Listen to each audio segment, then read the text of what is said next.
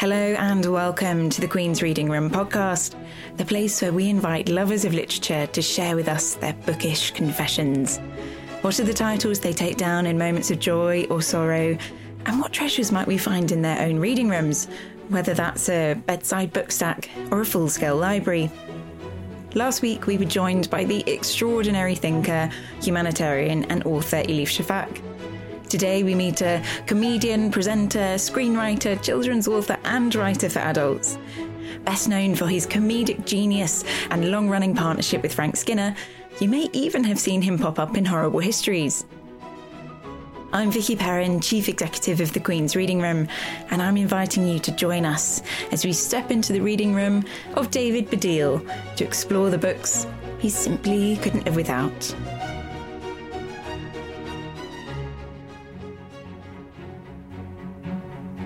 Let's begin at the beginning with the books from David's childhood. I used to read all the standard children's books. I used to also read comics, which I think are quite important, actually, in my early understanding of storytelling. I used to read, obviously Batman and all that, but also and the Beano and the Dandy. But I also used to read comics called New Gods, which were sort of fantasy comics from America. I was very obsessed with them. And then there was also one other weird glitch in my reading, which was my mum, who was an obsessive collector, used to at one point collect children's books, old children's books, and she foisted on me Billy Bunter books. She would take me to the Old Boys Book Club meetings, and Old Boys Book Club were people who were fans of Billy Bunter books. But the unfortunate thing is that meant that I would be at meetings. She would drop me off at the meetings, which would be all over London or wherever. And everyone else, I would be 11, everyone else would be 70. Right? So I would be sitting there listening to, 70-year-old people talk about how they used to own a Billy Bunter book when they were 12 in 1914 and waiting for the jam tarts and tea that would often come after about 2 hours. I've never really forgiven her for that. But I did read a lot. I'm actually in the young, it's very embarrassing. I have the pictures. I was in the Young Observer, which I don't think exists anymore, but I was an article about me in the Young Observer when I was about 12, backed by an enormous collection of Billy Bunter books. Do you want me to tell you something incredibly embarrassing? I can't believe I'm telling you, but anyway, I am a truth teller. Is the most embarrassing thing about that article, which I have somewhere, is I'm growing out of Billy Bunter books by the time that article is. And to try and sound clever, what I say at the end of it is, at the moment, actually, I'm rather captivated by James Bond. It's a terrible thing to say. Across the course of his career writing for children, David has deeply felt the inspiration, if complicated, of Roald Dahl. In particular, there's a storytelling technique the classic children's author employed, which has provided an inspirational template for David's work. He was the first person, I think, to outline the modern idea of what a sort of comic children's book should be.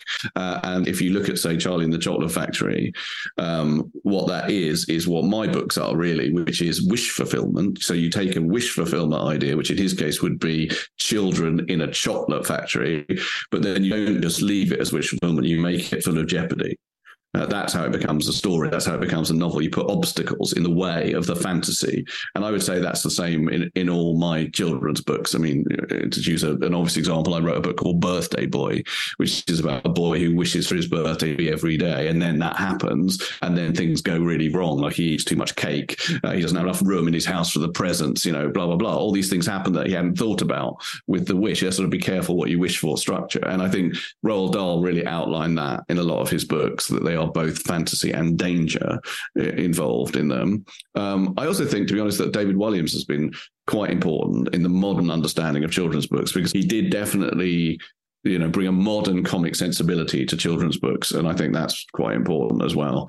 But in all honesty, I basically just started writing. My son gave me an idea. My son said to me, "Dad, why doesn't Harry Potter run away from the Dursleys?" I mean, you could say I'm influenced by J.K. Rowling in this respect, but it wasn't J.K. Rowling. It was my son saying, "Why doesn't Harry Potter run away from the Dursleys and try and find some better parents?" And just that line gave me the idea for my first children's book, which was The Parent Agency, which is a world in which children can choose their own parents.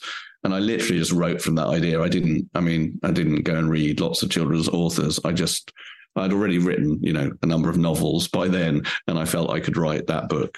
I mean, where would I be without Ezra? I mean, he's given me the idea for a lot of children's. I mean, not just him, actually. Children. My publisher's child, who is now no longer a child, but I wrote a book called Head Kid, which is about the naughtiest boy in the school. It's always the same school in my children's book. It's called Bracketwood. The naughtiest boy in the school, swapping bodies. It's a body swap thing with a very strict head teacher who's been brought in to sort out the school. And that idea came from just him having a thought about. It wasn't exactly his thought, but it was about the school and about a naughty boy in the school and whatever. And so I listened to children, and then I sort of think, oh yeah, this is what children are thinking. So maybe I can make a story out of it. So I'm always indebted to them. But Ezra, with Virtually Christmas, so he's about 17 or 18, he's now 19, but I think when he gave me the idea, it was a much darker idea than Virtually Christmas. It was basically an idea that Santa works for this very, very unpleasant sort of monopoly capitalism company, and he's very screwed up about it, and he's sort of, alcoholic and broken down and sort of hates himself for it and whatever. And it was that was Ezra's idea, and I made it slightly nicer. It's not that different. I made it slightly nicer, slightly more kid-friendly, which was the idea that, in my story, Christmas is owned by a big internet sales company called Winter Zone. And they are doing really terrible things like trying to make Christmas happen 7 times a year. And there's no one buys presents anymore. They just get them delivered by drones. And Santa doesn't really exist, although there are holograms of him. But the real Santa has kind of gone missing and blah, blah, blah. And a little girl, an 11-year-old girl called Etta, having had in her mind memories of what Christmas used to be like, told to her by her grandmother, who's no longer with us, decides Santa must be out there somewhere. And she sees a delivery guy, an old bearded delivery guy one day who works for, Winter Zone, but who's sort of broken down. She follows him and discovers something mysterious about him that I won't continue because that would give away the book. It does, to some extent, the book illustrate my own love of Christmas. I think as a sort of Jew who came from immigrant stock or whatever, and who didn't celebrate Christmas when I was young, I love Christmas. I think it's to do with the fact that when I was young, we didn't do it. We just had Hanukkah, and then on the 25th of December, we'd be sitting around bleakly thinking there's this great big party happening elsewhere. And so when I got old enough to sort of think, no, I'm going to enjoy Christmas, I always dived into it, both feet, and loved it. Loved all the tinsel, loved all the turkey, loved all the Morecambe and Wise Christmas specials. And that sort of nostalgia for a kind of British Christmas has always stuck with me. To reread or not to reread is a question that any lover of literature will frequently find themselves coming up against. For David, the answer is to be found by using his ears over his eyes. So my eyes have started to fail. I mean, I'm not going to go blind, I don't think, but I can't read close up anymore very easily. I have to have reading glasses, and I never know where my reading glasses are. And so I still obviously read books, but I tend to rely on audiobooks more now. And audiobooks have led me to reread. This happened very like an epiphany because I listened to Juliet Stevenson reading Middlemarch. And when Juliet Stevenson reads Middlemarch, it's like a revelation. I mean, I think Middlemarch is a great novel anyway, but listening to her do it is incredible because she is able to slightly nuance her voice so that you know who everyone is of the sort of 60 or so ensemble characters. You never have to do that thing like you have to do in War and Peace of like going back 5 pages and thinking, I don't remember who that is, because instantly your oral memory knows who it is, right? And also she's just reads it beautifully. And so when I listened to Middlemarch, it was a sort of rereading, but it made me think, this is undeniably the greatest novel written in English, is what I thought when she read it, which it is. And so I have actually done quite a lot of that. So my favourite novelist is John Updike, and I have reread some of the Rabbit books, and I have thought, in fact, about Audible re-listening to some of them as well. My friend Frank Skinner once did an amazing thing while John Updike was still alive, which was he couldn't get the actual books to him, but he managed to get John Updike to sign some sort of plates that stuck in the books, some frontispiece plates, and they're addressed to me. And they say things like, thanks for reading my book, David, and good luck with the laughs and stuff like that, because frankly, he told him I was a comedian as well. And there's about 4 of those. I'm not a massive rereader. I'll tell you why. I think it's because I'm very... I feel always very under the cosh of mortality. Sorry to bring that up, but I do. I feel very like, I don't have that long in the world. So rereading, although you may uncover all sorts of things, but it feels to me there's many, many things that I haven't read and won't read before I die.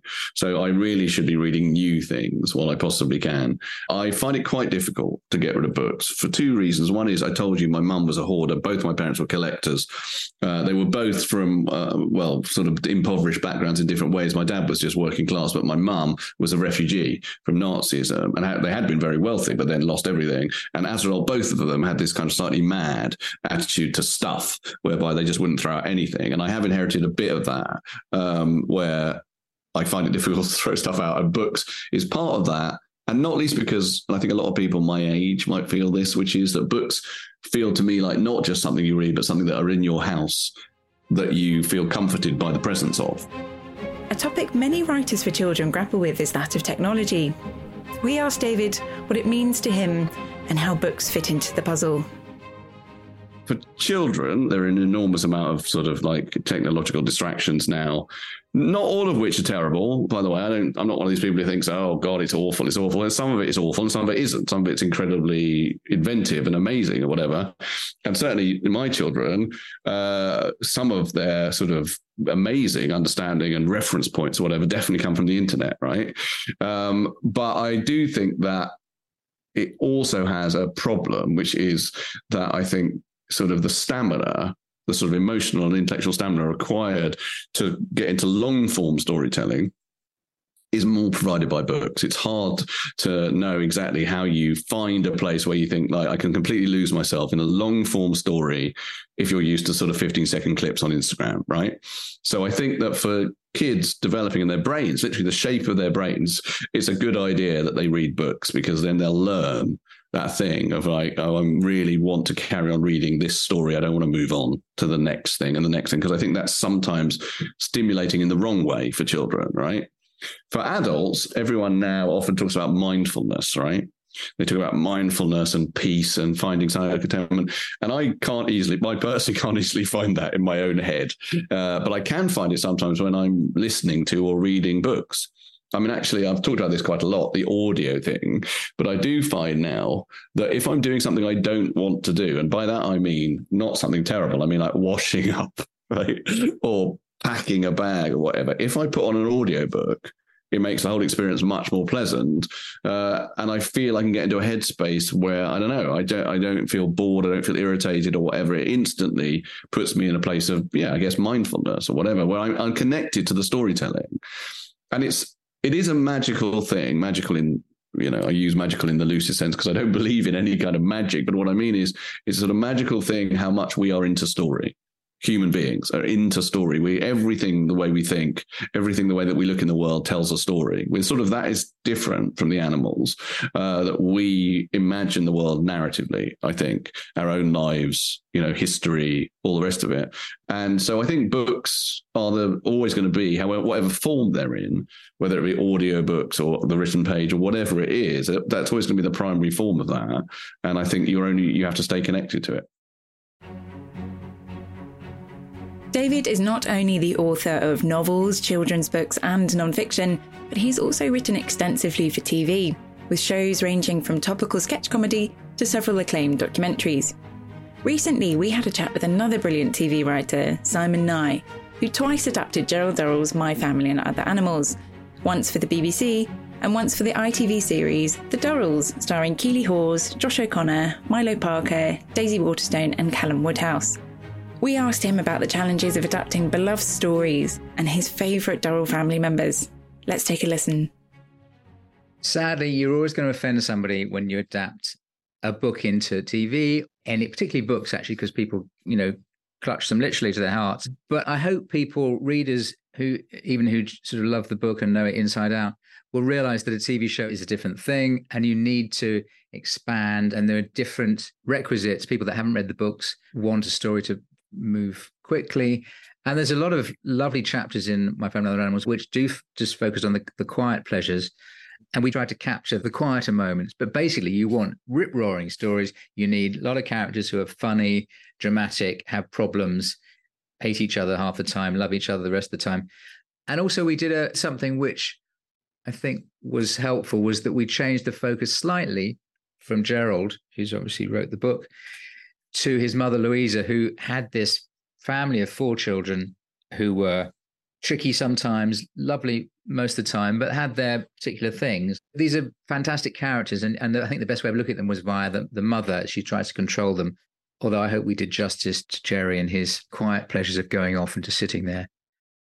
I know from having 4 children myself that you're really not supposed to pick a favourite. And I do love them all. I genuinely love all the Durrells, all 4 of them. And maybe Margot, though, because she's so daft at times, but also just lovely, really. And she's visibly sort of making it up as she goes along. She's living with 3 brothers, and they're not always very interested in her opinions. I've tried not to oversimplify her because she's just lovely, and she was just a gift for a writer. I'd urge you to find your own favourite and love them all a little bit.